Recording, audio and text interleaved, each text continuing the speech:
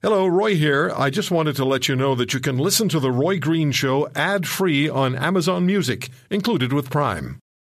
He doesn't like bullies, and he'll call them out. This is The Roy Green Show.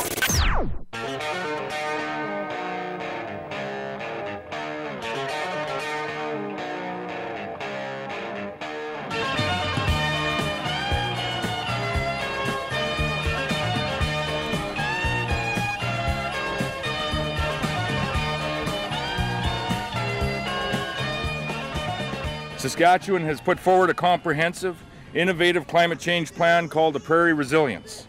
We will accomplish our goal of addressing climate change without a carbon tax.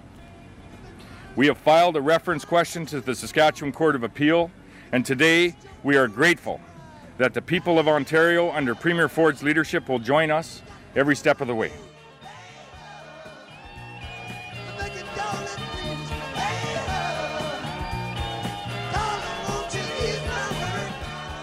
Saskatchewan Premier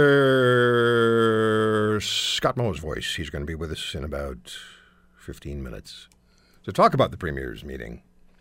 So let's go to your calls, and I'm going to start with Neil. Neil, are you in Nanaimo? Hello there. Hold on. Are you in Nanaimo? Yes, I am. In British Columbia? Nanaimo, British Columbia. That's where I thought it was, but my screener has Nanaimo in Saskatchewan. I don't know if there is one there. Well, I just have to be sure where you are. Yeah, beautiful Vancouver Island. Well, it's gorgeous. Yep. It's gorgeous. Beautiful place. I've been there. Yep. Go ahead. So I'm saying the woman that wrote this article 18 years ago about getting groped by Trudeau, she's made it quite clear that she doesn't want any involvement in it.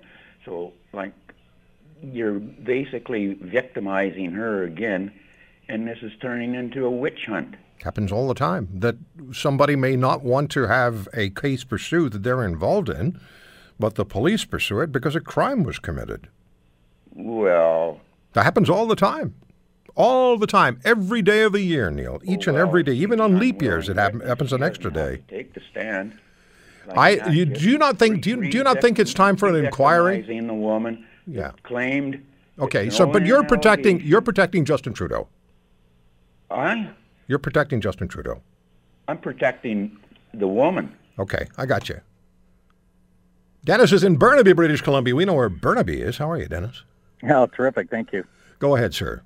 Okay, well, yeah, I don't think he should be let off the hook. I think his just the way he's been throughout his term, this is just like the last needle in the straw kind of thing, and I don't think he should let it go.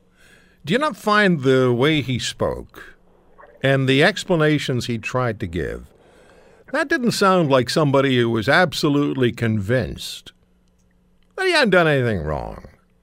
He had to reflect on it. He had to think about it deeply. And then he said, we all had to go and reflect on our lives. It just didn't sound right. And I don't believe him either.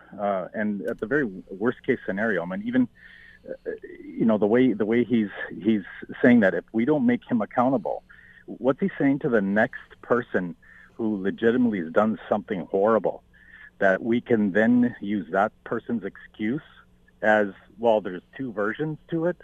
Yeah. Right.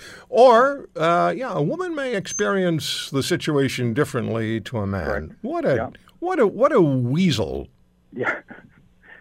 Yeah, it's pretty disgraceful. I agree. Have a listen. Dennis, have a listen. Let's play it again. Let's hear Mr. Trudeau. Go ahead. Go ahead and play it. Obviously, over the past weeks, since this news resurfaced, I've been reflecting. We've all been reflecting on past behaviors, and as I've said, I'm confident that I did not act inappropriately. Can't even say inappropriately. Yeah. And I'm confident I didn't act in. Come on, Dennis.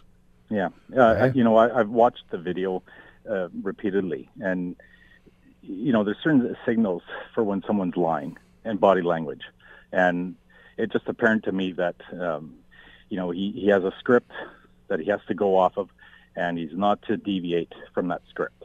No matter what questions he asks, that's the answer he's got to give. Thanks, Dennis from Burnaby, British Columbia. We'll talk to Margaret in Edmonton. Hi, Margaret. Hi. Thank you for taking my call. It's my pleasure. As someone who has experienced a home break-in, rape, handgun at my head, I can honestly say a lot of fear can come over a woman when she is empowered by a bully, raper, groper, sexual harassment, whatever. In days gone by, it had to be the woman to make the charge and make the complaint. Nowadays, I believe the law has changed.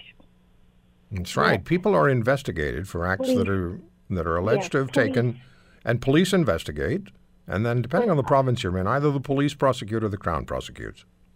Yes, but I think there's a new law in the criminal code that says sexual harassment or rather is no longer a criminal crime. Done under this Justin Trudeau, the groper, the liar, the double-minded man. Is that what it says in the statute? No, I think it's important that we know. I think it's important that we know more. When Mr. Trudeau started to speak about it himself, that's when he made it incumbent upon him to tell the whole story and not try to tell it in a way where he's telling all of us that we, like he, have the responsibility to examine our lives. We, like he, we, like he, did not issue an apology to somebody for misbehavior. Margaret, thank you so much for your call. It's not over. It's not over. It can't be over. This really is not 2015 anymore. It's 2018. And Mr. Trudeau is the Prime Minister of Canada who said a woman must always be believed and that there is no statute of limitations when it comes to any such acts. They want it to go away, but it can't because we don't know the truth. We don't. We don't know all the truth. We don't know until there's an inquiry. We'll come right back.